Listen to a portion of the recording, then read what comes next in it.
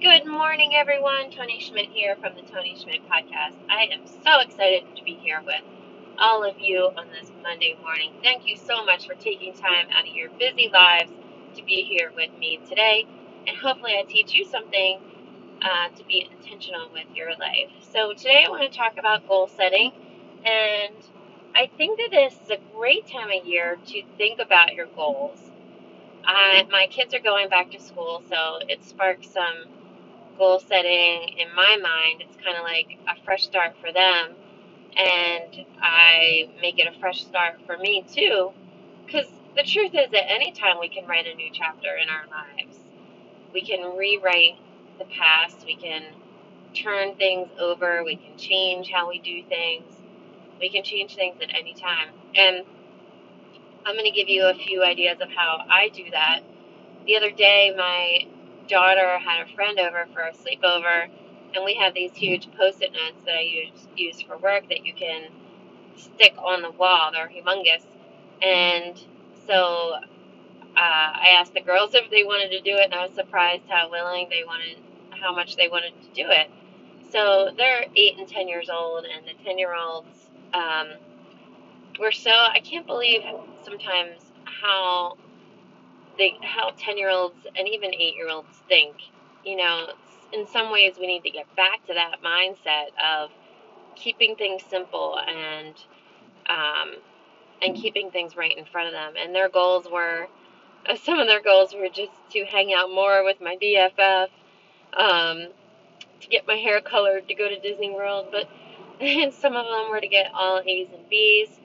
And coming from them, not me, is a powerful tool to get them focused on school.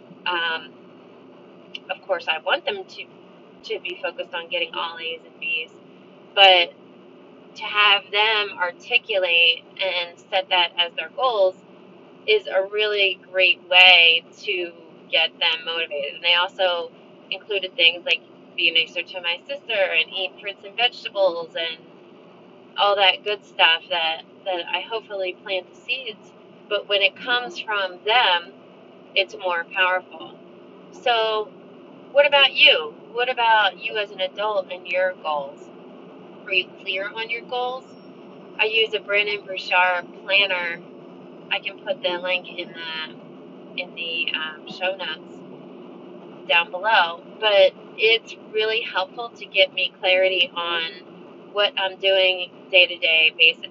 Brendon Burchard studied, I want to say for 10 years, something crazy like that. He studied people who were successful in different things, from like athletes to CEOs, and he looked at their habits, like their to-do lists, and how they stayed focused on what mattered to them most.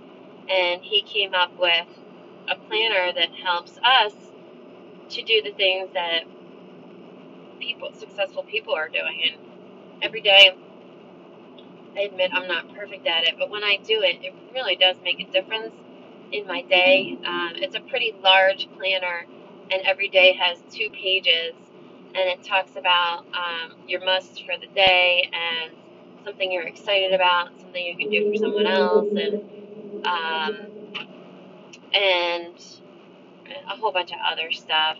But then it itemizes throughout your day from like 7 in the morning till I guess 9 at night. Itemizes out what you're doing for that day. And it's not always perfect, but at least it gives you clarity on what you want to focus on. And I feel like we live in such an age of distraction that it's harder than ever to really stay focused on what matters to us most. So this planner really helps me personally for work and for personal goals. And also, these post-it notes are huge post-it notes that are hanging on our wall in our living room. And I think it's important to do family goals. We do that every so often too. So that everyone knows what you're focused on and what your goals are. And for family goals, what you're working on together, what you want to happen. And of course, course, your work goals and your personal goals. So I'm excited to get started. I feel like fall is a good time.